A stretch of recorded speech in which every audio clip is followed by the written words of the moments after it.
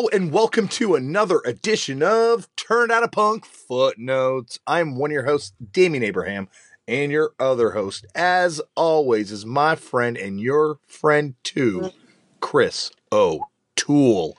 How you doing, buddy? Good. How are you, Dan? Good. I kind of had a whistle there when I said O'Toole.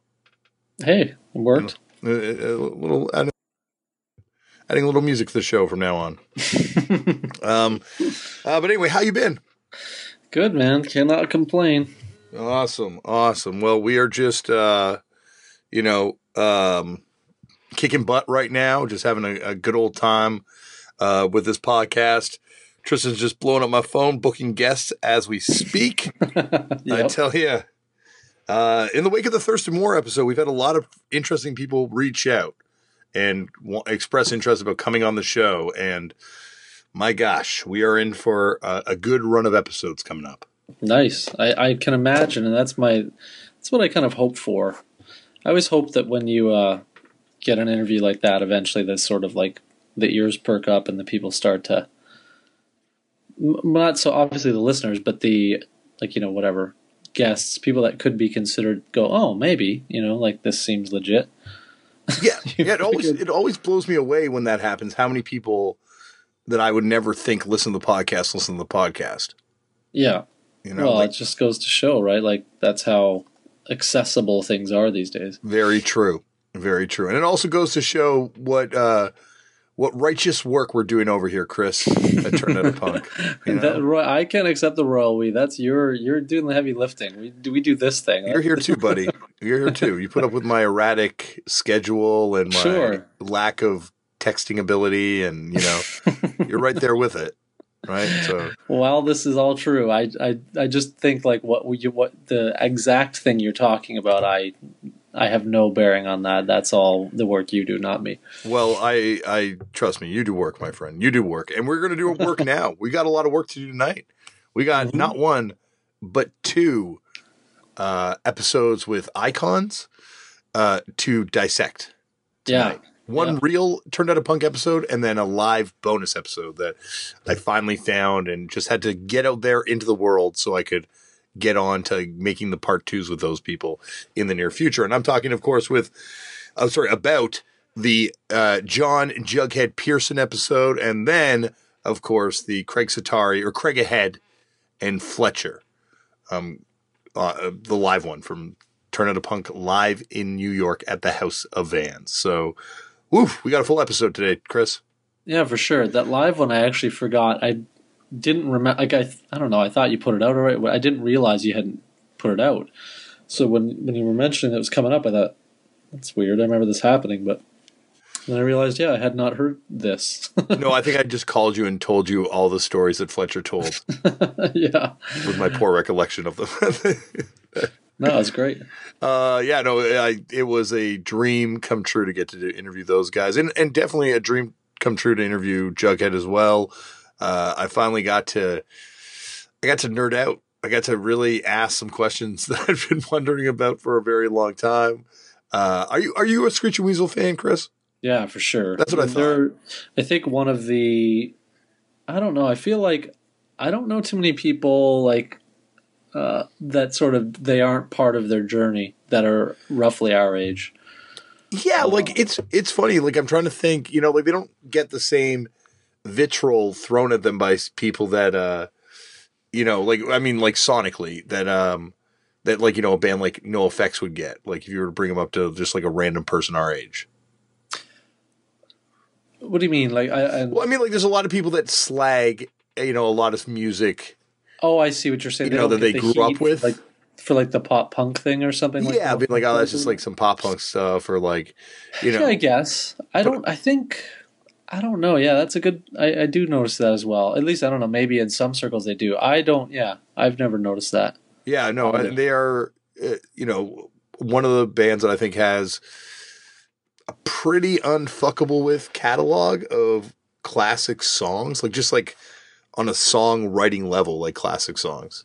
I agree. I thought that aspect of the interview where you're sort of he could only answer for certain things because obviously they sort of had like a partnership in sort of the way the music was made. But in terms of, I've been looking at it now, and even like a lot of the records obviously were part of my formative experience, and the records I still like quite a bit.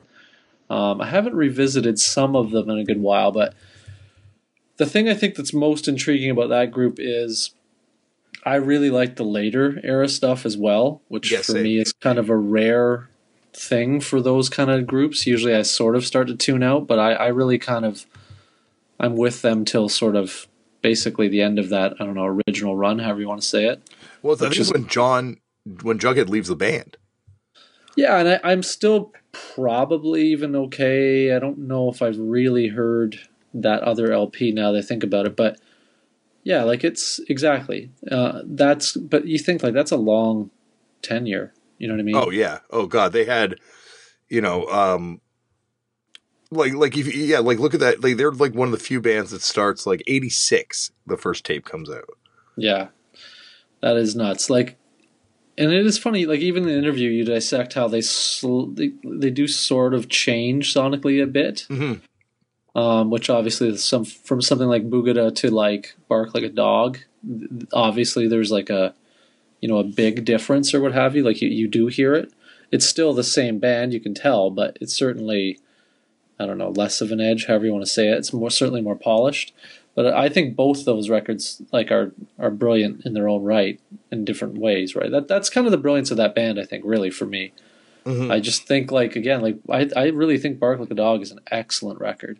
Yeah, yeah. I think How to Make Enemies and Irritate People. Like, yeah, they're a band that I think, you know, like you forget. Like, Anthem for a New Tomorrow might have my favorite songs on it. Yeah, I don't know if it's my favorite record though. But I think How to Make Enemies and Irritate People is like one of those records that, God, I could still listen to that thing the whole way through. Any day. They're all great. It's funny though, yeah, that one and Wiggle, for whatever reason, I remember Wiggle people going off about when I was younger. Yeah. And I finally heard it and it didn't really catch me. It's still one of my least favorite records that they did. It's a good record, but it doesn't really grab me that way. Yeah, I could see that. I do like Wiggle too, but I'm like looking at the songs and oh no, there's like a lot of songs on here that I was going to say there's not any of the songs that really stand out to me, but I guess you know what, like. Yeah, not in the same way as even like the later records. Well, I just think like if you look at that record, it's wedged in between My Brain Hurts and Anthem, and both those LPs on either side of it, I think, are brilliant. And like, I just don't think it's in the same category for me at all. But that's no shade thrown because it's a great record. But like this band really doesn't have any misses. Like in terms of like even the records I like less are still good records. I just don't, they didn't hit me. But yeah, like Brain Hurts or Anthem or Bark Like a Dog, even like those are kind of the biggest ones for me out of their LPs. Yeah, I don't know. Like I might Boogada is one of my favorite albums. So I don't know if I'd put number one. It's hard to pick a number one here. I know what I'd have number one for their song with the harshest lyrics. that on major label debut, Hey Asshole. I love that. That's one of my that song aside, even I really think that EP is great. That EP is fucking awesome. Especially again for a late record, like that came out in '98. Yeah, and I think that's got some of their strongest stuff on it. Yeah, no, I know. That's what I'm like. Compact Disc is a great jam on it. Very, very poignant. Yep. And very poignant now. Race of Society. Yeah, it's got a lot of real. I don't know. I think it's funny that things sort of played out the way they did with what has come of this group. But like that record has some really like real strong sort of political lyrics, which I wasn't expecting at the time. Yeah, like that's the thing is like now I know why I'm having such a hard time putting the LPs in order. It's because like they're one of those bands that like, my God, they put out some fucking killer singles. Yeah. And I'd almost be tempted to like put a single on my top 10 LP list by them, which I know that's sacrilege. That's gets you kicked out of making the list club if you try and put an EP on an LP list. But well, yeah. I do think though they are a group that you're right. They have I think their LPs speak to a certain thing, and I think their EPs or singles are more interesting, is how I'd say it. I think like if you take something like Punk House or Pervo Devo or the Born Against split, those three are just in their own rights really interesting and kind of like, I don't know, for me just speak to a different thing. And then later, I think they get a little away from like what those were, but you still have like Major Label Debut, that EP, like I said, brilliant. Like, and that's really kind of, I don't know those last few, but yeah, anyway, they're a great band. Yeah, like I think if I was going to put like a Pervo Devo is one of my favorite things they put out. Punk House. Then I'd probably go to How to Make Enemies, and then I'd do Boogada, and then I go Anthem, and yeah, but that could change, but I love those singles so much. There's that compilation that they put out, right? The Killing Musicians one? Is it called Killing Musicians? Yeah, Kill the Musicians, and that. Yeah, that's great. It was funny because as I was listening to this interview, that's the first thing I thought of was that comp is even a good looking record, but like, or I don't even know, whatever. I had it on CD at the time. It is a double LP.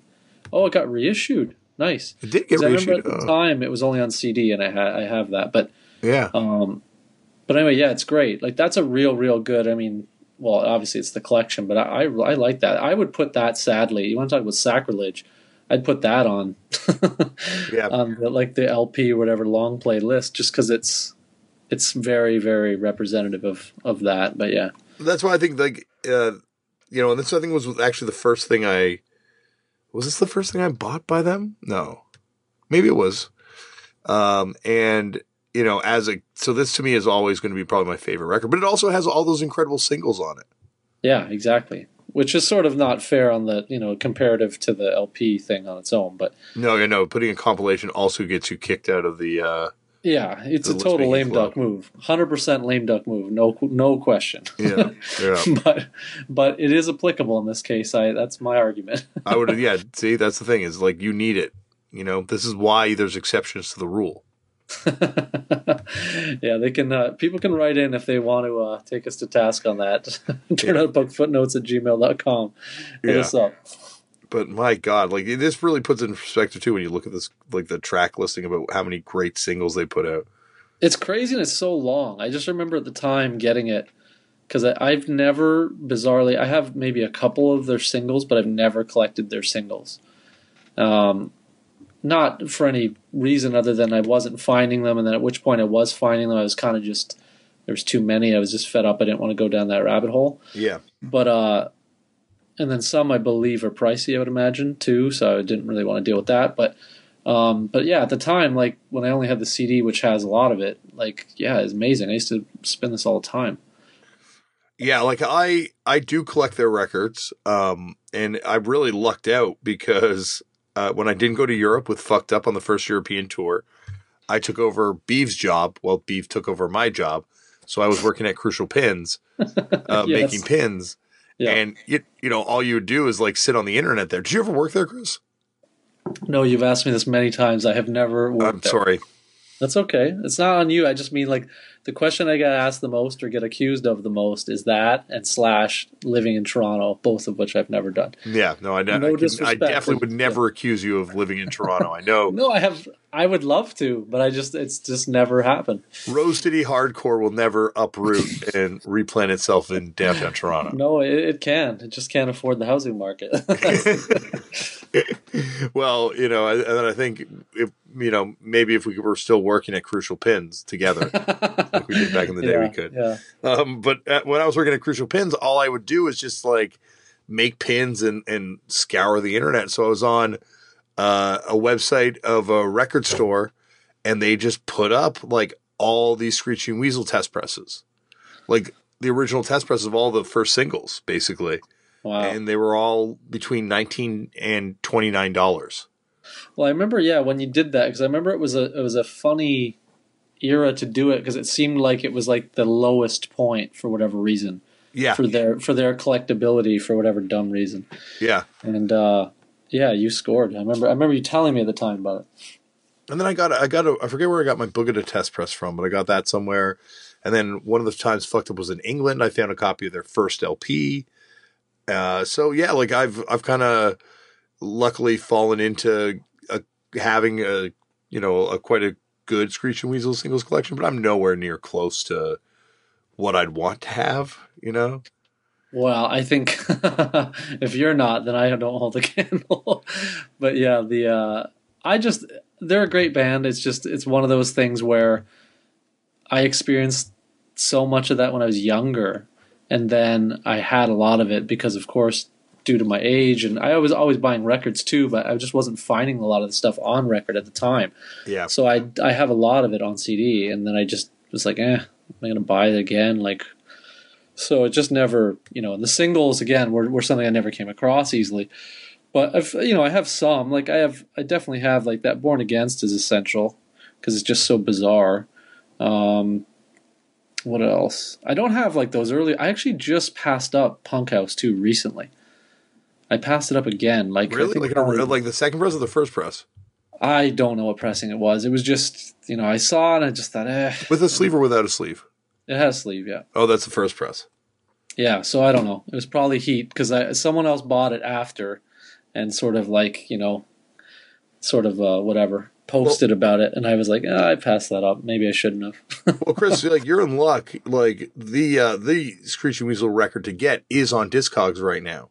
Oh yeah, what's that? The Screeching Weasel split with the Ozfish Experience, the one we talked about.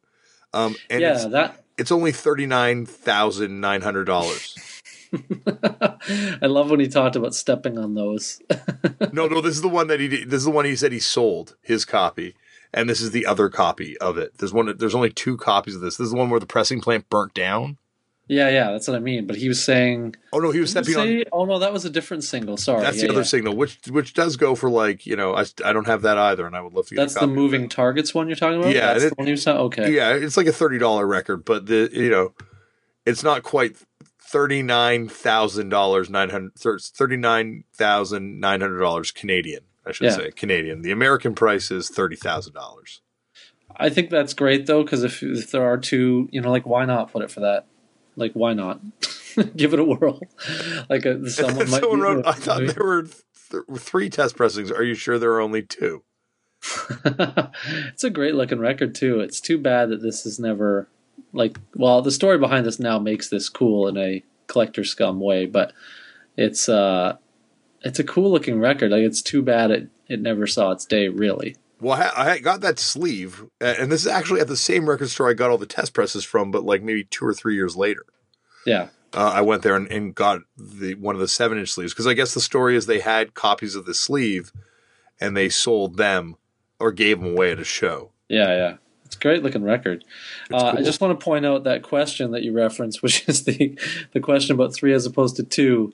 Just want to dissect the vibe, since this is definitely the show for that. Yes. Which is the question being asked. The name references the Dead Boys.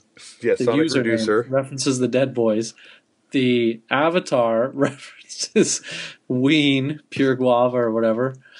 And they're asking about a rare Screeching Weasel test press / split record, whatever. So all bases are covered on that. That's a Footnotes. Hopefully a Footnotes listener right there.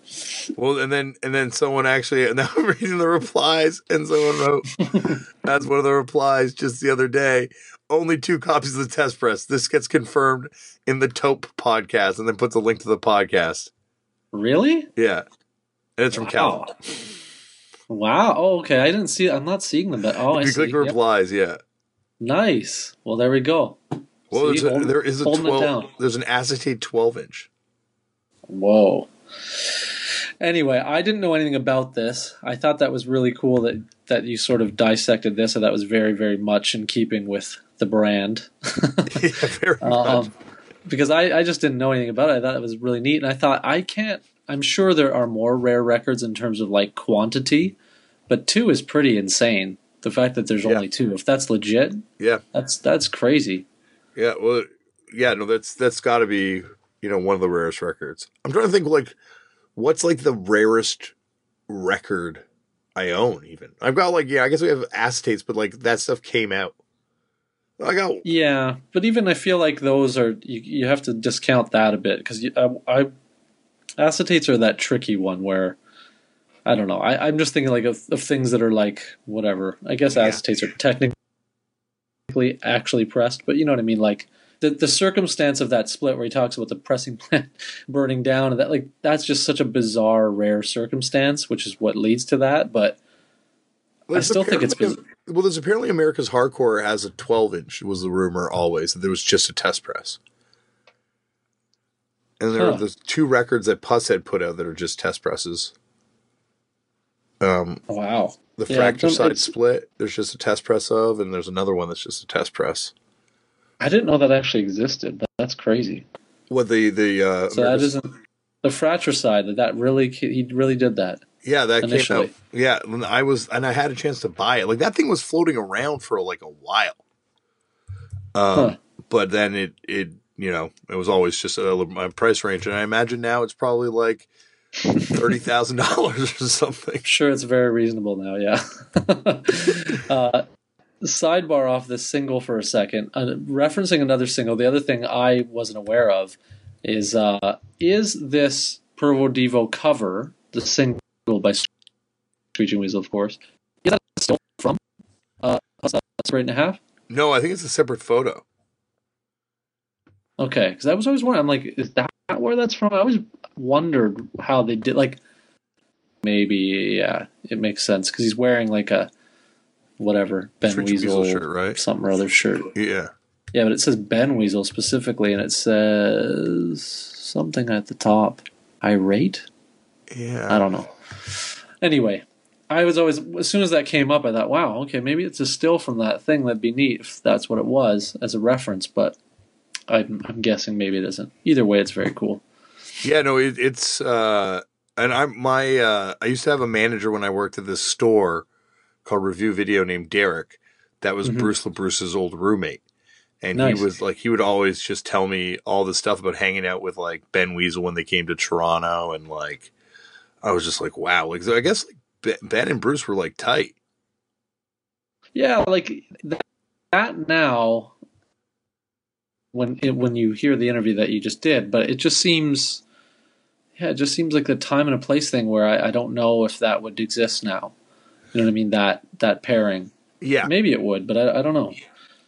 Yeah, like I wonder too. Like I wonder like what the modern day equivalent of that would be. But I guess like I can't imagine, like there's a lot of, I can't imagine that Ben and Adam from Born Against hang out very much anymore. Yeah, in general, like those two crossing paths to that degree. Like I could see people being pen pals or something, but just like knowing Toronto, I don't know what overlap with Toronto had with Chicago stuff. I guess it's when they were coming through or whatever. But yeah. It just seems like, I don't know, you would know better than me, but I've never, the kinship I've ever been aware of, not arguably, but I wasn't really aware of anything previous to this.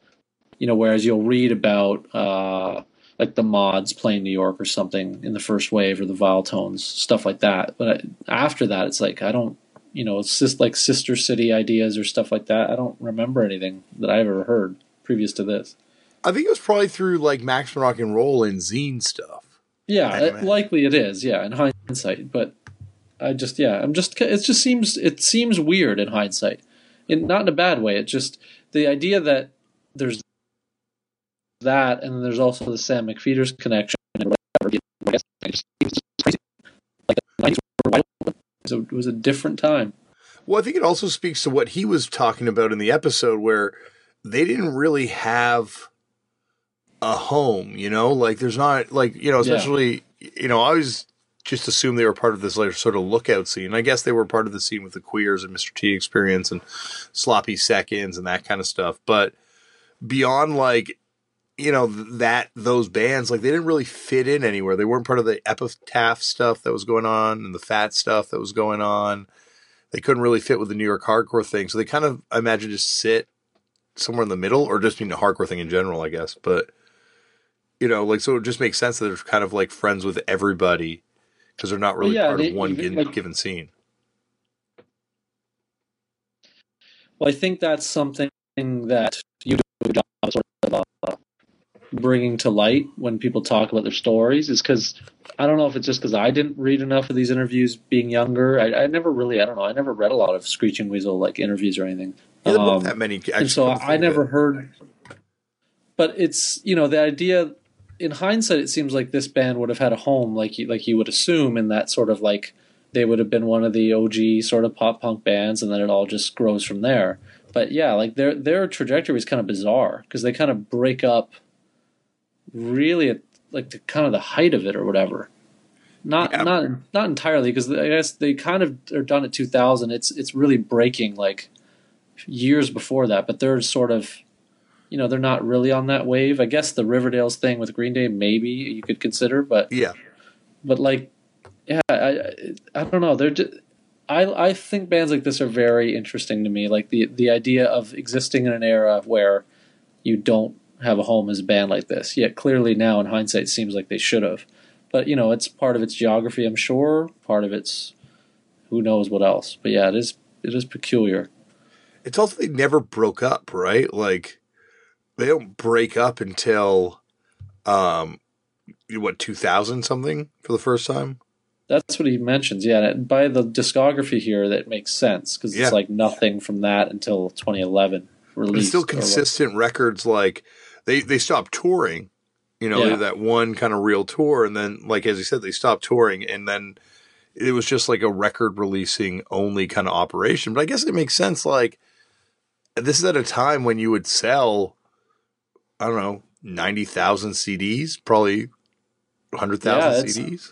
Well, that is his story about when they started having to do like the whole whatever the tax income issue. I was kind of floored to hear him mention the amount he mentioned. And I thought, wow, but it does make sense when you think of like all the labels they were on, and they would have moved some records for sure.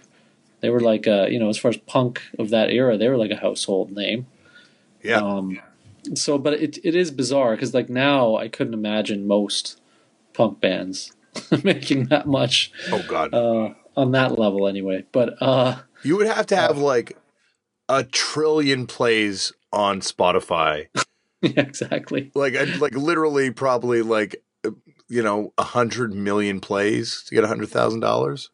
Yeah. I don't know. I shouldn't be saying that. I haven't actually looked at the math, but but I imagine it would be not there's no equivalency 1-to-1, that's for sure. No, but I think that the one talking point I found very interesting based on what you're bringing up now about the sort of the record releasing machine that stops touring is, I don't know if it was like it, maybe to someone like Ben it was intentional, but it was like irritating to people like me because I never got to see them. I think the only time I had an opportunity, I believe they did some bizarre like Chicago regional show or whatever, and like I'm gonna say early 2000, maybe around 2000 or something, or maybe that's the House of Blues shows that he's talking about, I think. Yeah, maybe. I had one opportunity to see them, but it was definitely sort of like after the fact in my mind, and I didn't take the opportunity. And then like of the OG whatever era, whatever you want to call it,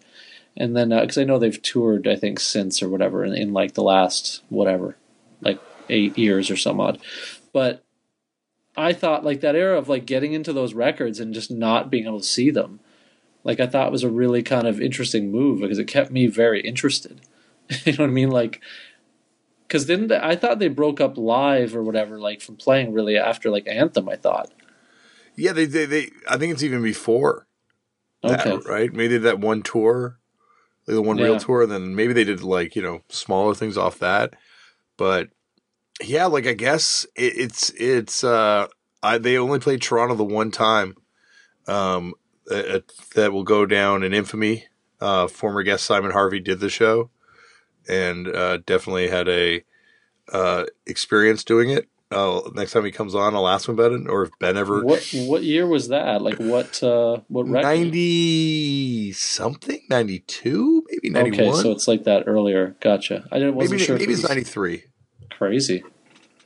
Yeah. No, it definitely, it sounded like an insane show, like just rammed with people. Anyway, yeah. But it was weird to get into a group like that sort of posthumously. And then, because I remember actually, yeah, because when they put out Bark Like a Dog, I remember that coming out. I remember it being like a big deal because it was like, yeah, maybe they're back, but then like they never played that I'm aware of anyway. Yeah, I don't think they did. Like this bizarre thing. They had a lot of like friendships in Toronto too. Like Luann from Full Blast was like tight with Ben Weasel, so much so that he at one point started doing a minor league hockey zine called Blood on the Ice. Yeah, and she would have that in the store because he would send it up to her. I remember hearing tell of it, but I never read it. It was super fucking boring, Chris. Like I was like, oh my god, I cannot imagine liking a band enough to read the lead singer's thoughts on minor league hockey. Didn't win you over, eh? Didn't win you over. Did not turn me into a hockey fan. If it was minor league like wrestling, though, you'd have been psyched. Oh my fucking god. You'd be Bob Mold then. Fair point, yeah. I'm trying to think of what else of that interview really jumped out at me. There was a few things. I was listening to it in passing. I thought it was funny how the sloppy seconds thing didn't seem to be an actual like beef. I always assumed that was a real beef. Yeah, I always heard it was a beef too. Like, but maybe that,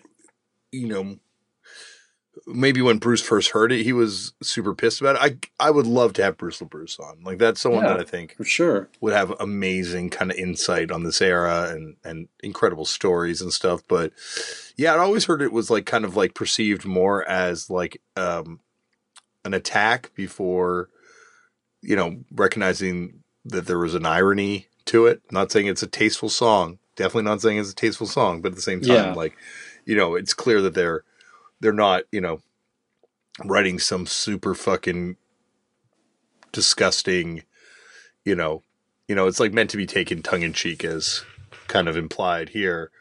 But it did lead to, in my opinion, one of the greatest pop punk songs of the era, which I definitely wanted to talk about today. Yeah, that's an amazing song. It's a fucking incredible song. And it's like, I kind of wanted to do this with you today, Chris. Yeah. Let's do the top 5 mainstream obviously because these are not mainstream, but I mean like household names, like you said, punk bands of the era songs.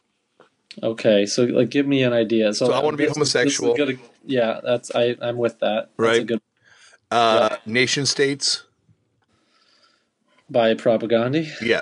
Okay. That's not my favorite Propagandhi song, but like I just mean like lyrically, Yeah. I'm going to put this in here. You don't have to because I know you probably won't. But Bro Hymn. No, that's fair. I get where you're going with it. That definitely suits the category. I would say the song that ended the era, but is also like one of the great songs of the era, "The Decline" by NoFX. Yeah, I'm not having that one. That's way late for me. But yeah, you love it. That's the song that ends the era. That's when the book closes.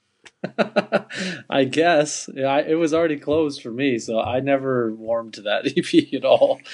I know there's a lot of people that live and die by it, but it's it's fine. That doesn't do anything for me.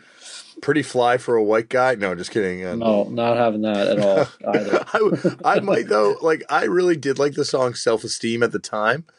Yeah, but now listening to it, that's like maybe like the biggest fuckboy anthem of all time. Yeah, but it's not like songwriting wise, it's not the worst thing ever. Bassline's kind of cheesy, but the funniest part about that is, okay, you take that song compared to what the hell is that? The one about driving your car or whatever. Like, what is that song on that record? Is it on the next one? No, it's on that record. It was the other like breakout whatever radio hit. Like they still play it. It's very Keep like Separated. No, that one. That's the big jam. But there was like those three. There was that. There was whatever the one you just mentioned, Self-Esteem. Then there was the other one is. Let's just look it up. I'll look it up here. Hold on. Got to go to the resource for this one. Anyway, yes, I'd be remiss to not acknowledge that this song very well. and did like Moments of when it came out for sure. I would probably I would have to put I would say like Vigilante by Rancid, but that's also just maybe my personal opinion. No, that's a fair one. I would use a bigger one though. I'd say you probably have to say a bigger one. If we're the parameters I've established are definitely big. I think songs. it's Bad Habit, maybe. Yeah, I think it's Bad Habit. Would you put Blink-182? Oh, Gotta Get Away too was a single off this record. They had a lot of singles off this fucking record. Yeah. But the one about driving is really rough. Like, if you hear it again, there's that whole part where he's like telling, I don't know, it's just so weird. But it's very, very like of like the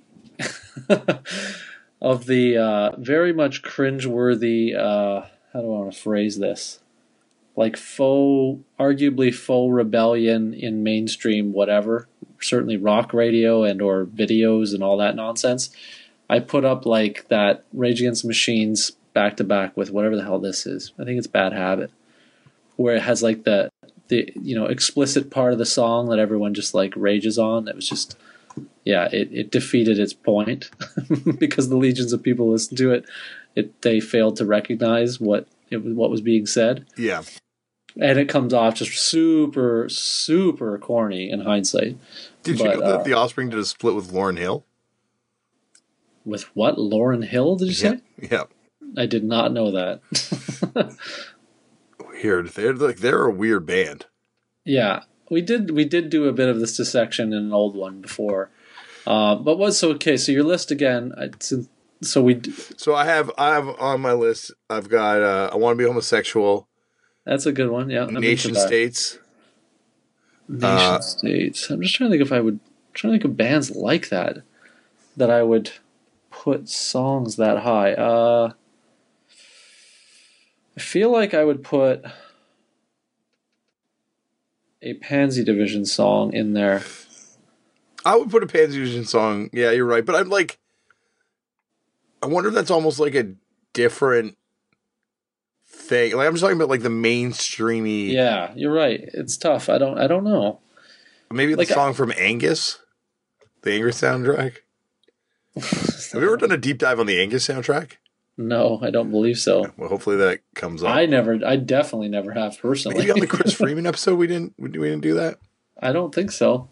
God, that's definitely worthy of a deep dive at some point. But regardless, I don't know. I have a hard time matching you here because this is not like I think like if No Effects. If I had to pick a No Effects song, what would I pick? I'd probably pick Laurie Myers.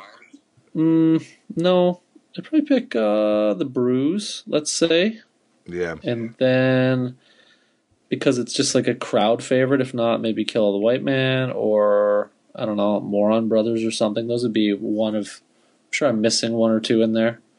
I guess, yeah, like maybe putting Brohim in kind of threw it off because I was thinking more like the bands like, I don't know, like maybe not Political Moment. With Propaganda, it doesn't make sense either because everything's a political moment with that band. Yeah. But like, I don't know what I was getting at there. But yeah, I'm going to make a playlist for myself to listen to with all these songs on it. Well, that's fine. I think what this is good is I'm going to shamelessly solicit if people kind of get what Damien's getting at, then feel free to submit your choices to turnitopunkfootnotes@gmail.com. Yeah, we're gonna do a mailbag episode real soon. Yes. For the holidays. We're gonna do like the Turned at a Punk holiday non-denominational. Let's put the X back in Xmas for Chris. And Dave, one of the Daves, holiday celebration. We're gonna have. I'm just spitballing here, Chris. We're gonna have guests. Obviously, the two Daves. Maybe we'll get some other people calling in, and we'll also do a mailbag. Yes, a super mailbag. Yep. And we'll break down our picks for the top 3 episodes of the year. Yeah, I think we did something similar last year. I think that would be a good idea this year for sure. Yeah, like I think this will be like what we did last year, except we're going to do it before the new year, hopefully. Yeah. Because I think last year we did after the new year. Based on your schedule being accommodating. Well, like I'm on tour next week. By the way, if you're on the West Coast, come and see me. I'll be the guy singing on stage, and we can talk, and it'll be like a Turn It Up Punk episode, but IRL. And so we're playing these shows all up the coast, starting in Phoenix, and ending in Vancouver. So if you're on the West Coast of the United States or Canada, let's be honest, major city, we might be coming to you. Probably coming to you. Nice. But yeah, so we got that coming up, and then there's some other things here and there. But also, the other thing I want to do is I want to try and do a live Turn It Up Punk podcast at that Mets Fucked Up show. Yeah, the one coming up in, what date is that? On December 22nd. There you go. Yep. Because last time I was at the Opera House and we did that live episode, I talked to Athena, the owner of the Opera House, the woman who's run that place since I was a kid, booked my band for my very first show ever. Yep. And I was talking to her, and I brought up, of course, the infamous but legendary around these parts, Turned Out a Punk's favorite, AFI Riot. Yep, sure. And she got pretty pissed off when I brought it up at first, but I think maybe we could get her on the show. I feel like you're going to get every account, but yeah, that's a good one. That would be a great one, actually. It'll be an amazing one to get her account. And I think also Ed Fox will be there, hopefully, who is the person who got me to bring Davey Havoc over to my house. If you have not heard the episodes with Jordan Posner from No Warning and Terror, Mike Halichuk from Fucked Up, Davey Havoc Part 1, I believe we really go into it. And I'm trying to think what some other episodes that has come up on, Chris. I can't remember. It's come up a lot. But it's come up a lot. It's kind of like our Kennedy assassination in the sense that we're trying to get every single perspective that's out there, but we don't have video. More importantly, Damien is paramount in Damien's life. Dude, you want to get this info too, right? Oh, we got to find out. I definitely want to hear it, but you are definitely on this. Well, yeah, no, I'm the one trying to book a live reenactment. More or less, exactly. Dude, a live reenactment would be incredible. You should attempt it. Yeah, well, that's my goal in life. Is I want to build mountains out of molehills. For sure. There was. I'm trying to think of some other things to pivot. I wanted to, because I don't. The whole Roadkill Records thing I didn't know a lot about. So Roadkill was by him and Ben and Dave Best. Okay. Yeah. So ran from like 89 to not very long, 90? Yeah. But they did put out a bunch of records. Put a bunch of records. Yeah. It's not bad for a 2-year run. No, there's like, I would say that record label and Underdog are the two most important Chicago record labels from the mid 80s. This is obviously from someone who didn't live there.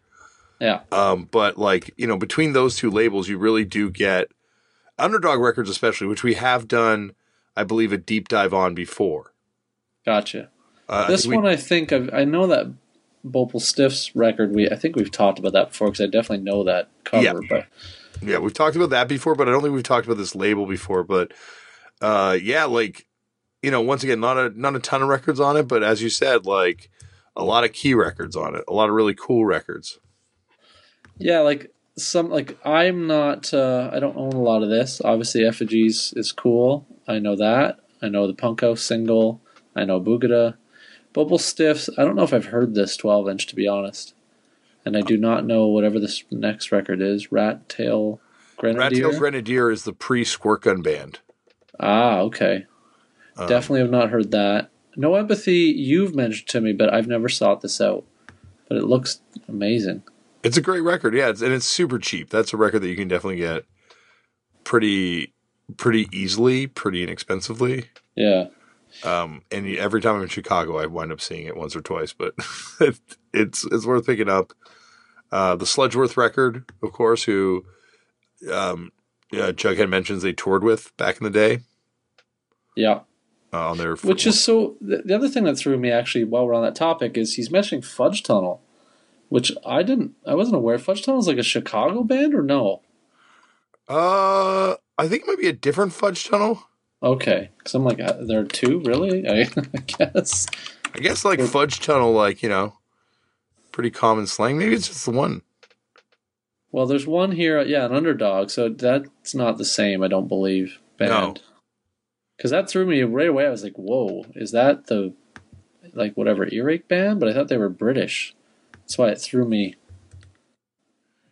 But... No, there's a British band. It's a different band, the British band. Yeah. This has an exclamation point. Yeah. And, So there are, in fact, at least two, perhaps more. But yeah, that threw me out. The whole time I was listening, I thought, that is a bizarre connection, if that's what I think it is. But it is not, as it turns out. No, but it's fun. But, kind of like on the more industrial tip, that Sludgeworth record, I had no idea was produced by Steve Albini. Well, obviously, geographically, this makes sense, but I did not know that either. But he did... I don't know. Well, obviously it's a different band, but because he did Wiggle, didn't he too, by Screeching Weasel? Did he? I think he did, if I remember correctly. Man, we can check right now. But yeah, I'm checking right now. I had no idea. Like that is like, fuck. I cannot wait to one day hopefully interview Steve Albini again, because that's this kind of shit I want to talk to him about. It's like fuck Nirvana. Maybe it's not. No, Master Genie producer. Yeah, it is. But I thought there was an Albini connection there too. I'm probably, I don't know. I might be off. Maybe it's not. I always thought it was Wiggle, but you're right. It is not. Maybe it's no. Yeah, I don't know what record it would be then. So I don't. Maybe there isn't. One of the singles, maybe. I wonder what single. I don't know. But anyway, I'm probably off. That's just me talking out of school. Man, I really want to try and find this connection if it's out there. One thing I do also want to talk about is, are you a fan of that song El Mazzante? I can't remember it. That's on that split, but I'm trying to think of what it sounds like. I haven't listened to it in a while. It's Janelle, I remember, obviously. Yeah, Janelle. Pretty memorable. Yeah. Go Fuck Yourself is also great. The Screeching Weasel side is a blur to me, honestly. I remember the Born Against ones, but I can't remember the Screeching Weasel ones. The Screeching Weasel songs are fucking incredible. Yeah, it's a good split from what I remember. I don't remember. Somewhere in El Salvador, there's a grave for 700 put there by a death squad. I will report back next episode when I spin it again. It's hard. Putting it on right now. legit awesome song. Also, the song Fuck This is incredible too. This record is great.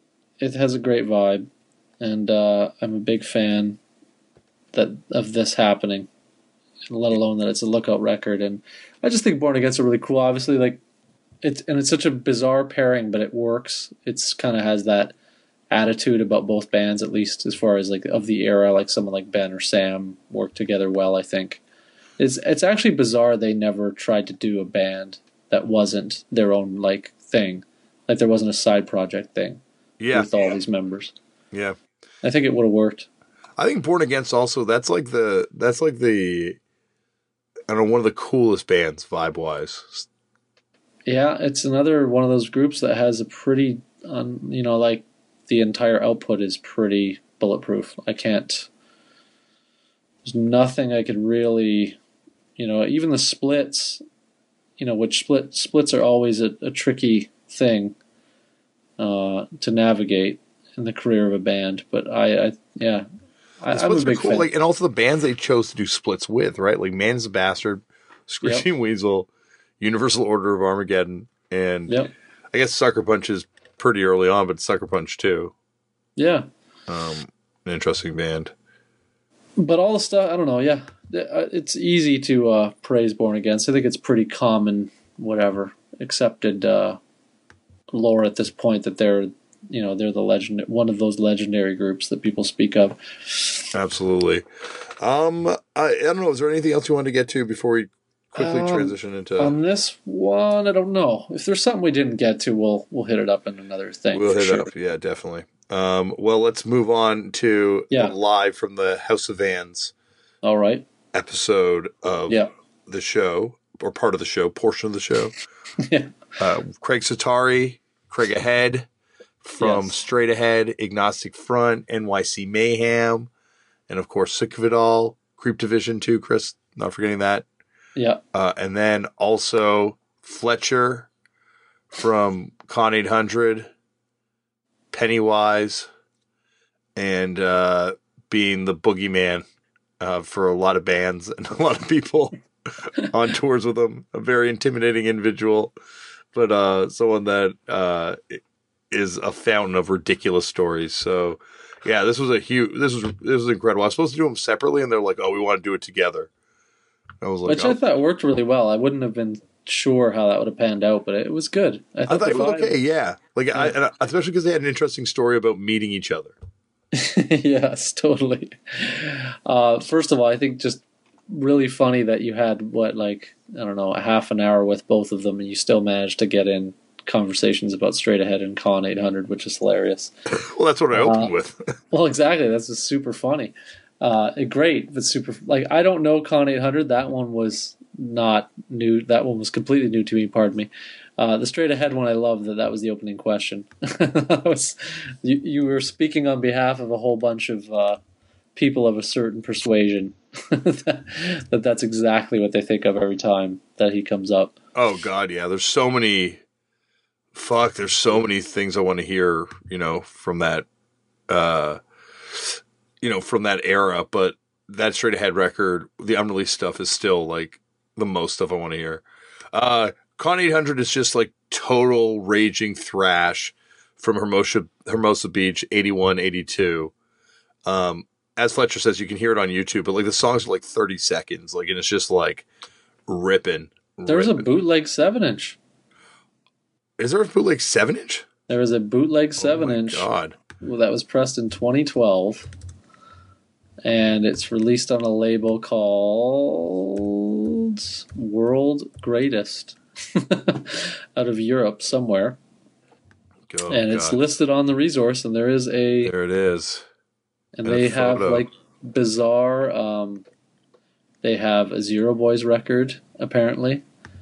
Black Market Baby, Fear, who I assume is The Fear and not Another Fear. Mm-hmm. Yeah, it is The Fear, apparently.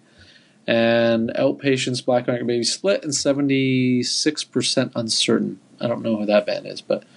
Oh, that's a band that from DC, awesome hardcore band that went on to become like a lot of the guys in the first lineup of Shelter. Oh, okay. The record looks amazing. Yeah, I would not want to be the guy that bootlegged this if Fletcher ever found you. Yeah, it's crazy though, but it appears to be having been bootlegged. I don't know if this is the same label. It is the same label. They just waited. They're like, let's get back in the bootlegging game 20 years after. Yeah, I guess. This they look like they did an okay job of it too, because there's some kind of an interview or something that they've... I think that's the one I was kind of talking to, where I kind of found out about this band from, which is from that Great Godpan.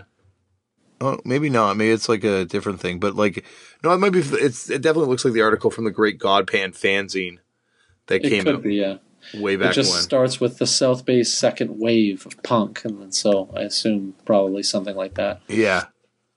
But yeah, so there we go. Didn't know that. Got to try and check this out. Actually, it's on YouTube too. Nice. Yeah, that's where I've listened to it on YouTube.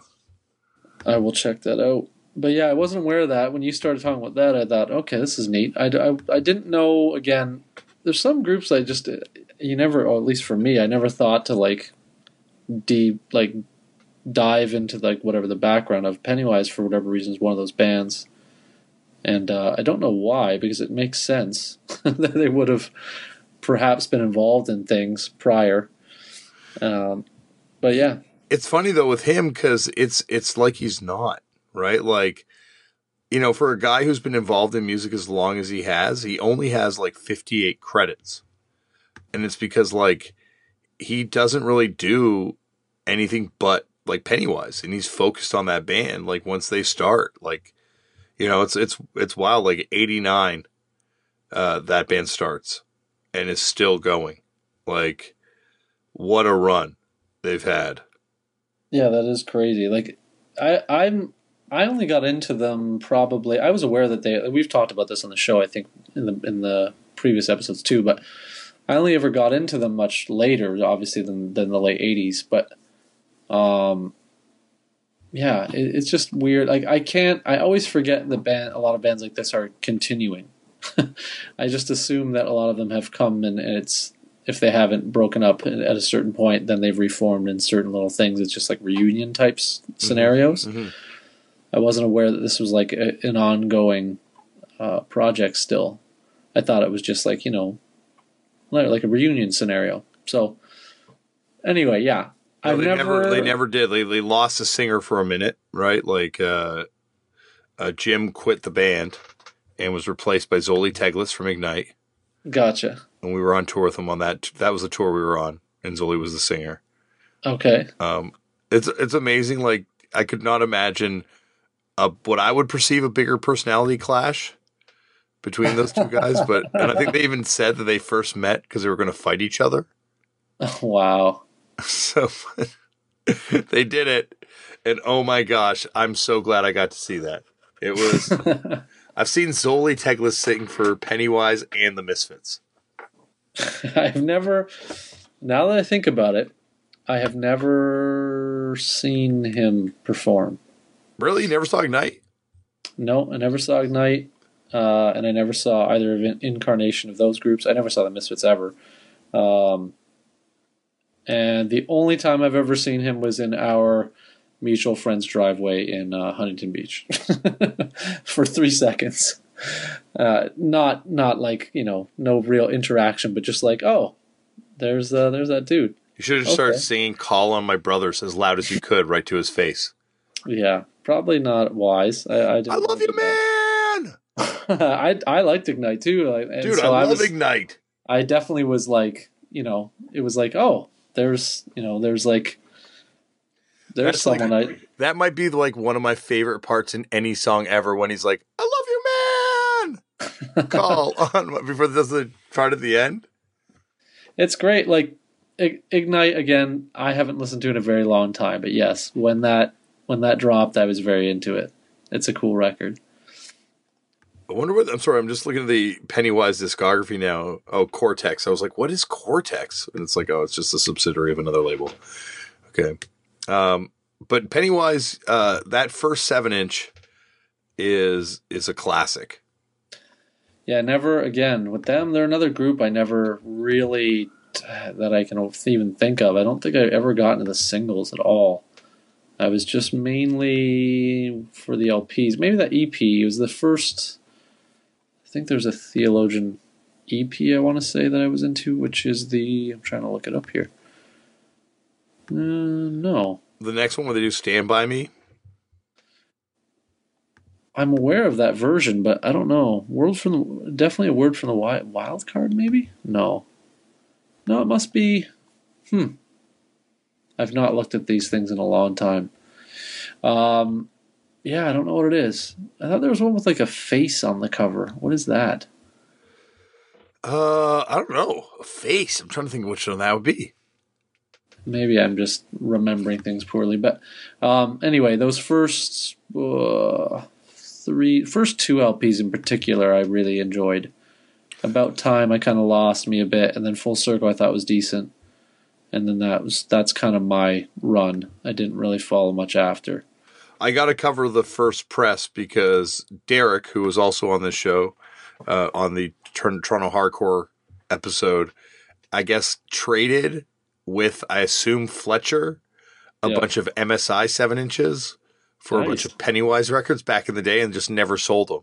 And then so a couple years at I believe it was the Not Dead Yet record swap, he had like his box of like 10 of these Pennywise first press 7-inches for sale. Wow. Yeah. So you scored on that. It was pretty cool, yeah. Like it definitely I was stoked to see it. And this record isn't that pricey, which I'm sort of shocked. It's crazy. Like it was like I was shocked just how little it goes for. Yeah, considering it's from the late 80s, that's kind of... And it's only 500. Huh. For the first press. Yeah, I never got into the singles. It was like straight with the LPs on this band, and none of them. I'm even just looking here. Yeah, none of them jump out at me either. I never heard anything even in passing that I can think of. I feel like there was something with Theologian though, so it must be one of these two because I remember getting into that like first LP, and then I knew they had other things out. I feel like there's not different covers for that first 7-inch. I don't like that are a different image. There is different covers in the sense that like there's an inner cover where it's like the Pennywise logo. Yeah. That someone could fold over where it's like a clown, but I think that's like the early pressings of. Yeah, it must be. It might be like this wild. I think it's the Wildcard record because I remember that cover, like that cover of Stand By Me, meaning. Oh, but maybe it's this. There it is. It's the CD thing. Oh, the wild card. It's both of them. Yeah, that was readily available when we were because exactly. It's the colored cover one that came out on CD, and it does have a weird like clown on the back illustration on the back. I knew there was a face on it. I was like, I remember that face, but. Which is also super funny because the typeface they use on the back of this is the same as like Integrity of that era. Yeah, and I think also that drawing of the face in the back is like, it looks like it could be on an Unwritten Law record. It also looks like it could be on an Infectious Grooves record. Which, definitely. It's that vibe for sure. But yeah, it's a collection of those two EPs that was released on CD. I never knew this. So I guess in theory I did actually know those singles, but I was unaware that they were singles at the time. It's wild to think of that happening at the same time. Operation Ivy and Neurosis are happening just a little bit up the coast. Mm-hmm. At the same time, Unit Pride's happening. At the same time, like Infest is happening. Like it's wild to think of like that period is just like, for the type of music that we're into, like, what a fertile time. Like, that was where everything was about to boil over. Like, Nirvana's happening, like, just about to happen at that point, too. Like, way up the coast, but still, it's all, like, in a straight line.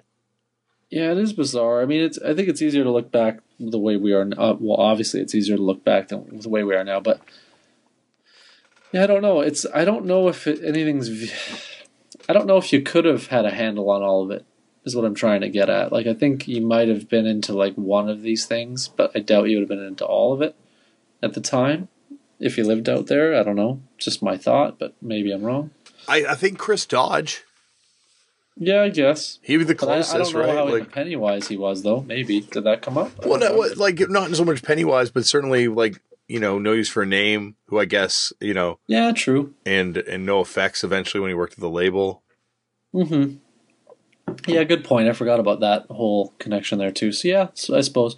I don't know. Just for me, I think, like, it's easier now where things are categorized or whatever in an easier way, whereas I'm assuming when this stuff was coming out initially, there wasn't that, I don't know, as you say so often, like, codified... the scenes weren't such like, well, maybe the scenes were prominent, but I just feel like some of these bands probably gained more notoriety later than they had at the time.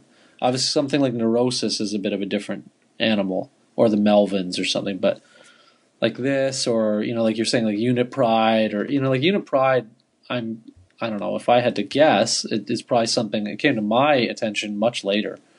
So I'm assuming that band got a second life in the era of people like digging for things that were uncommon. I don't know though, because of Redemption 87, I think that's why I heard of that band. Yeah, they're another but I think even that even is I mean, these bands had followings, there's no question, but I think Redemption, I remember only first hearing out of, I don't know, maybe post AFI something or other they referenced, or Nerve Agents after the Nerve Agent stuff came out. Yeah, Nerve Agents I remember, but I remember Redemption before that stuff came out. But because when Nerve Agents came out, I remember it being like some kind of a relation to the other band. But Well, yeah, like I remember being a huge Redemption 87 fan. It was almost like that was like the Youth Crew Revival false start. You know, like when it was like fast hardcore was back. Yeah, exactly. But I what I'm saying is though, like in that exact time, because these are you and I are that record. Even though that Redemption record, I don't even know what year that is. It's certainly later, all things considered. It's like 95, 96. Yeah, maybe even 97. maybe not. Maybe that was. Maybe we were getting that at the time. I thought that was a bit earlier, but I thought it was like in between. No, I bought that as it came out type thing. Okay, I definitely heard it a little later. I never got that when it was kind of coming out, but after the fact, I remember thinking like, this is something that people are. Yeah, 96, huh? Who knew? I thought Nerve Agents came out like 96. No, Nerve Agents were like like a little bit later. Oh yeah, and I guess I totally forget that Jade was in Redemption 87 from AFI. Yeah. That's funny. Nerve Agents was only 2 years apart from this band. I don't know. I thought in my mind Redemption 87 was maybe because 87's in the name in my head. I thought they were started in 87 or something. I don't know. Dude, how have we never fucking talked about Redemption 87? What a crazy confluence of people from like ridiculous bands. Well, I'll go through it. Okay, you've got Eric Ozine from the aforementioned Unit Pride. Yeah. You have Gary Gutfeld, who played in Social Unrest and the High Fives. The Lookout Band, the High Fives. That's strange. Okay. Yeah. And I think he played in a later incarnation of both those bands, but still, like, and then you have Ian Miller, who plays in like tons of various bands, but was in Skanking Pickle. Yep. Right, and All You Can Eat, the legendary All You Can Eat.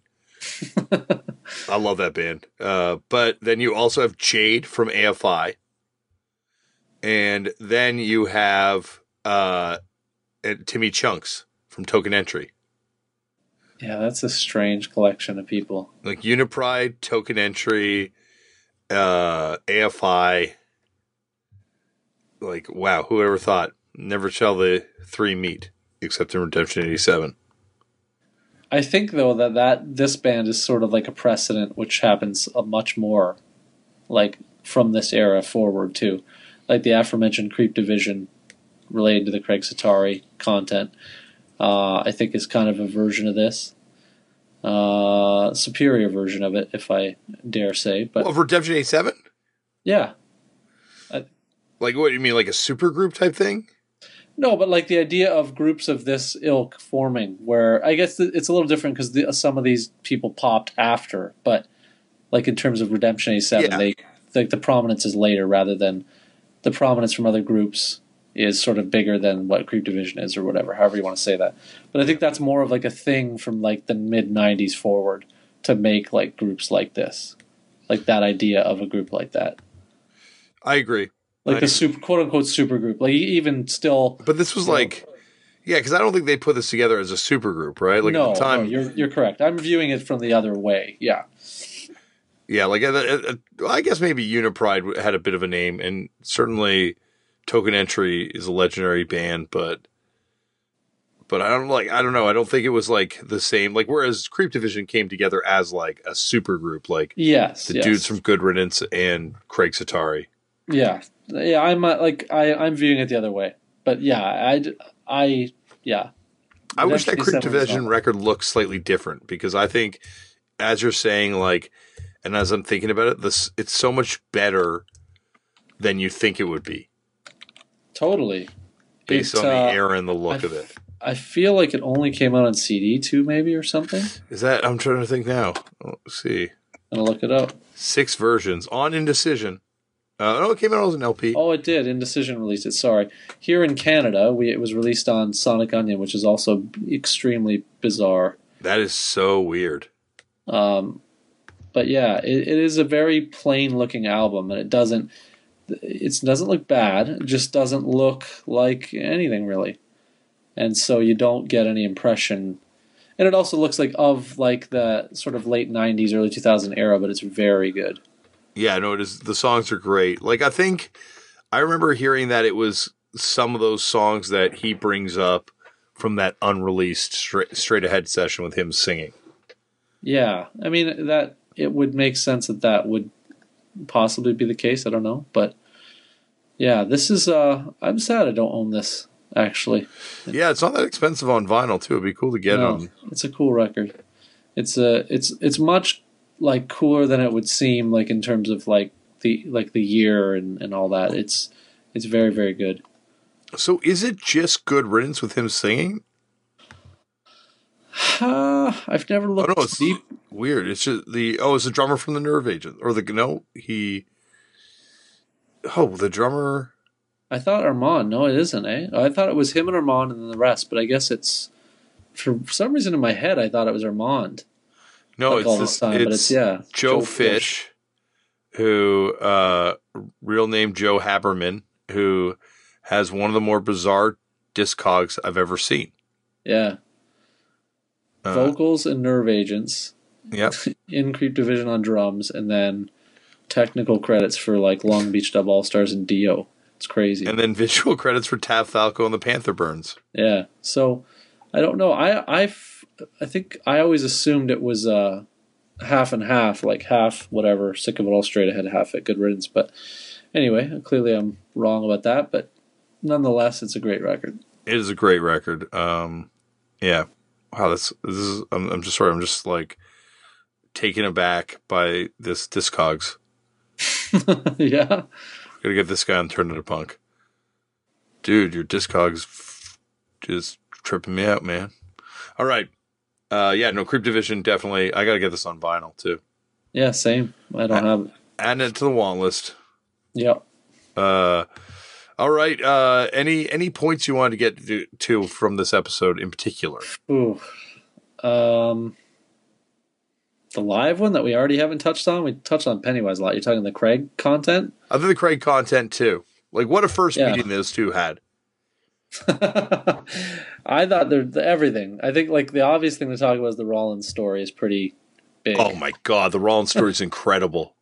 And, yeah, it's something I could never envision because Fletcher appears to be a very large gentleman, and it just doesn't seem to make sense, but I guess it would, based on him talking about the story of the era, being that he was younger and all that. Henry Rollins has kind of a Conor McGregor vibe back then, you know?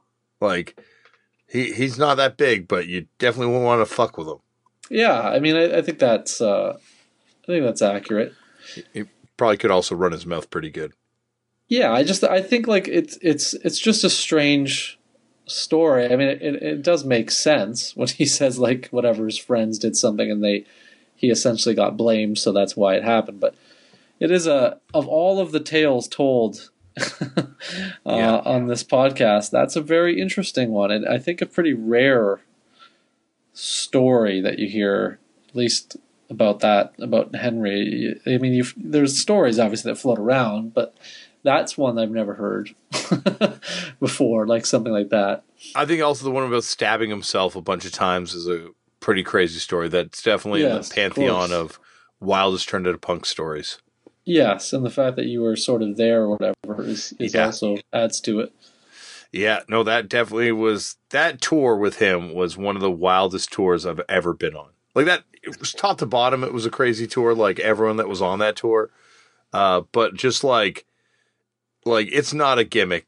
Like everything about that dude that you hear is true. Like he was a madman on that tour. Just like kicking in dressing room doors, stabbing himself with bottles, and but he had the best stories. Who else could tell you like ridiculous stories about all these Hermosa Beach legends, and had seen all that and then all this crazy stuff in the 90s? Yeah, for sure. I think like again, whenever you came off that tour, I remember you telling me about some of these things, but it still don't really click in. Like I just assumed it was, sort of par for the course, crazy musician type stories, like a bit of hard partying or whatever. But like that story is kind of wild. I still don't really if I'm being honest, I don't really understand the logic of. Yeah. I understand the logic of making a spectacle. Therefore, they will talk about this band. I feel is underrated or whatever what he was saying, but it's just such a bizarre way to go about doing that. But hey, I don't know. It worked. What can you say? Yeah, no, it definitely worked. You know, it got people talking about the Brock set. Not a great thing to have to follow up, though. I can tell you from experience. Did you had to go on after that? Yeah. Ooh, same stage? Stage across the field. Oh, wow. It was like boom, boom. But yeah, it was a very weird tour. We're on the same stage as like Rob Zombie. Okay, so it was like a big fest like that. Okay, it was a huge festival that had like 5 stages, I think, going off at different times. Gotcha. And we would always get like it was us, the Melvins, like there were all these bands on the stage, and Rob Zombie was there, and so Rob Zombie's gear would always break the fuck down for some reason, and then it would always delay the band set, you know, and so they would just go up to the next band and be like, "You have to cut a song or 2," and the band would be like, "Fuck you," and just keep playing. And then we were the last band on the stage, right? Which is not a headlining slot, believe me, because we're playing against like every huge band imaginable. Yeah, it's like a cleanup slot, more or less, but like in the sense that you're cleaning up people that really, you know, don't want to see Metallica for some reason.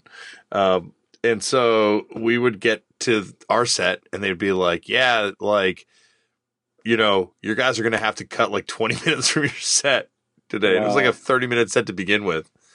You know, everyone in the band would be super bummed, but I would be so fucking stoked. Yeah. Oh. Yeah. My favorite phrase in the English language is, "You're going to have to cut some songs tonight." Oh, you were very funny.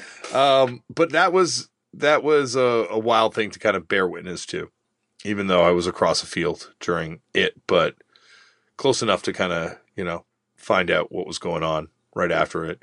One point I wanted to definitely talk about was the idea of Sick of It All as East Coast hardcore emissaries going out and meeting all these West Coast skate punk and pop punk kind of bands. Mm-hmm. Sure. And being like the band of first contact with them, almost like just going out and just kind of, you know, doing the outreach. Well, this has always been you've had an assertion. You were the one person that's always had the assertion of, was it the Davey Havoc Sick of It All thing or something, that he brought back aspects of experiencing whatever via them? Yep.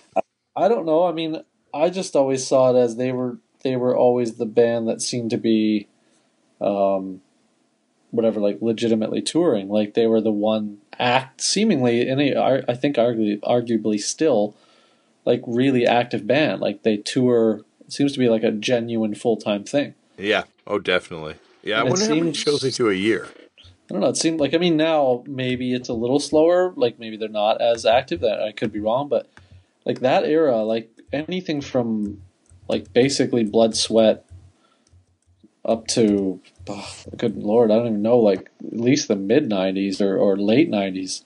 It just seemed like they always had records out. They were always touring.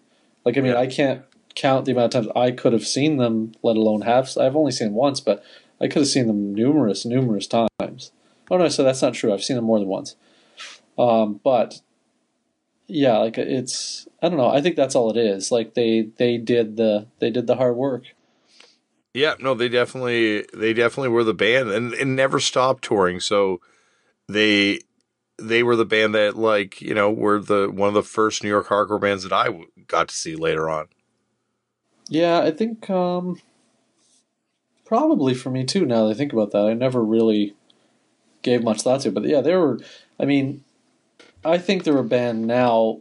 I think any band that continues through decades, which is what has happened with that group, I think are very much taken for granted. I think there's an era of those records that are really, really, really strong. And yeah, they're in the history books with New York hardcore, but I don't think, for me, I don't know, like that Rev 7-inch I think is outstanding. Like it's still really, like, it's so easy to talk about the other records that sort of get more hype for a variety of reasons. But I think one of those reasons is when you don't go away, your legacy, as much as like you should, arguably they do get a lot of respect as a band, but it just I don't know, even people like me take it for granted. But some of those records of that era, even Blood Sweat's excellent. I think even up to the mid '90s, their output is really, really strong. Yeah, no, definitely. Built to Last, like that's where on the LP version, I think the first place I heard. No, I heard it on the CD single for Scratch the Surface. That's the first place I heard Straight Ahead when they covered, when they covered the Straight Ahead song. They do that on a single for what? For Scratch the Surface. Really? I didn't know that. Yeah, I don't think it's on the 7-inch version. No, they just do Boston Breakout on the 7-inch version for some reason. That is bizarre. But on the CD version, which was my brother had, Tristan had that. They do Consume as well, and also Straight Ahead. Huh. And I'm just looking it up now. You're right. Yeah. Their version of Straight Ahead is so fucking killer. Released on East West in '94. This appears to only be for the. Is it on the? It's not on the. Yes, this was in Europe. They released this, Germany specifically. It's funny that that's on the CD yet not on the 7-inch. No, but it's on the vinyl version of Built to Last too, I believe, as a bonus track. Oh, okay. There we go. On Equal Vision. No, it's not. Shit, I thought there was something with it on Built to Last, but maybe I'm totally wrong. I'm still floored that actually Equal Vision did the vinyl for that record. Yeah, they must have like had no interest at Elektra at the time for doing vinyl. Yeah, but even still, like, why not Rev? You know what I mean? Like, it just seems such a strange, not a strange pairing really, but it's that's like, that era is funny. Like, the mid '90s get real wacky with why certain things fell out the way they did. That's one. I mean, Equal Vision are great. I was going to say, because that's kind of like the lean years for Rev, but also that's the time that Rev was doing the vinyl for like No Doubt and Rage Against the Machine. Or Civ, or stuff like that, right? So it's very in keeping, but it could have had something to do with, I don't know, maybe they were the feeder for that major for a minute for whatever reason, or who knows. Yeah. It's very peculiar though. I had no idea that the vinyl version of this was that expensive too. The regular press seems pretty reasonable. No, the blue one. Well, of course you're looking at the blue one, David. Yeah, of course I want the blue one. Sounds better. Oh, of course, yeah. Yeah, I don't know. It's about what I would expect. Yeah. I don't know. I guess because at the time, I felt maybe the blue one was impossible to get at the time, too. I'm trying to remember back to that, actually. For listeners, this came out in 97, and Damien was going that hard since 97 minimum. That was 97 was when it was really kicking into high gear, Chris. As I sit here surrounded by the culmination of that addiction. Never ends. Never ends. It never ends. This is a cool record, though. I really like this record, actually, for what I consider to be like a late record, although arguably it's probably like a mid-period record now. I would say it's one of their earlier, realistically, it's one of their earlier records at this point. Yeah, it's a cool record. Yeah, I don't know what it was with like art direction of just putting like cars on things. Like there's like Slapshot, I believe, has a record I think of the same year or thereabouts, and it's like got a car on it too. It's like, this one makes sense to the title though, Built to Last. And it's like an old, whatever. Yeah, it's like a Chevy looking truck with a Sick of It All logo on it. Yeah. What about the Sick of It All Mobb Deep thing about the logo? Do you remember that? I didn't know there was a beef, but was there? It wasn't apparently it was at the start. It was kind of like a beef thing. Yeah. Because Mobb Deep took the Sick of It All Dragon and straight up just used it around Hell on Earth, right? Yeah, they have it. I thought like there's definitely tattoos that they have. I think it's on Hell on Earth. It's like, yeah, I'd have to look it up again, but I didn't. Clearly, obviously, the Alleyway Crew thing, it would be earlier. I'm guessing just based on. Oh yeah, definitely. Like, they had the copyright on it, and so like, I guess there was no lawsuit or anything that happened, but like they did a song together was like Really? there's a Mobb Deep Sick of It All collab song, I thought, if I'm not mistaken, on one of those I thought you were going to tell me compilations. there was like a single or a 12-inch or something that came out. I never. Well, now I'm wondering what format it did come out on. Speaking of which, like total sidebar, like related slash not related, it's still unbelievably cool that they had KRS-One do a shout out on the intro to Blood Sweat. Yeah, it's so fucking sick. It's still maybe one, honestly, like low key, it's definitely one of the coolest things to come out of hardcore ever, in my opinion. Mm-hmm. Like, it's such a cool, like that Warzone intro everyone knows, and it's amazing. And it's certainly, the Warzone intro to me is a bit untouchable, but that KRS one's pretty unreal. Like, it's a great choice of an MC to use, too, like, specifically, especially in '89. Yeah. Yeah. No, definitely. That's the thing is like, I'm trying to think what would be the equivalent of now. Like, who would be getting to be on your record? Because is Boogie Down Productions done by that point? That's another good question. I would think, but I'm not sure. '89, they're probably still going.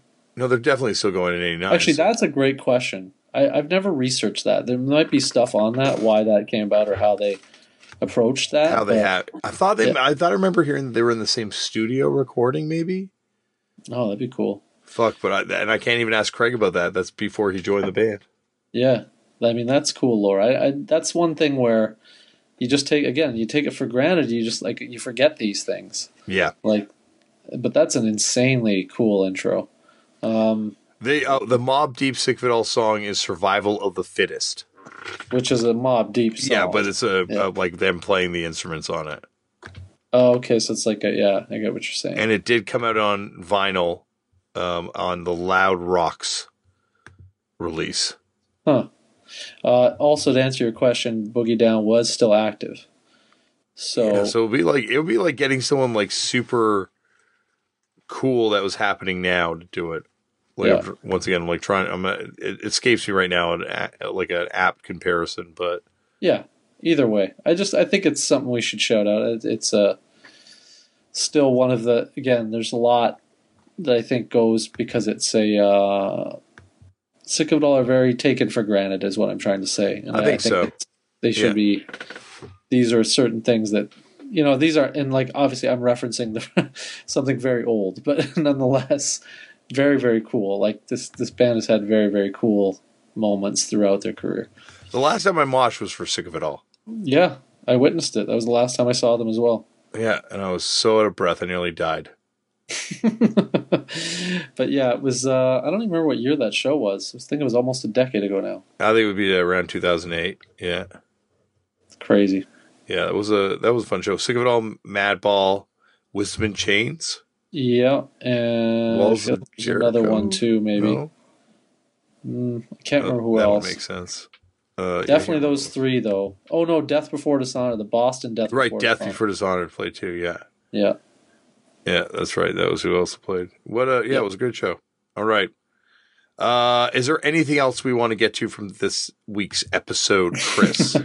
Honestly, probably. I just don't know, other than what we've discussed. Yeah, we've talked a lot. We've talked a lot tonight. Well, that's it, everyone. Next week on the show, the king shit disturber of the fast punk scene, the fast hardcore scene, Mark McCoy from Charles Bronson and Youth Attack Records and Das Oath and Failures and tons of stuff now. But because we're talking about Turn It Up Punk, we mainly talk about Charles Bronson. Yeah, for sure. Yeah, and we definitely do talk about Ebro being on Jerry Springer. So nice.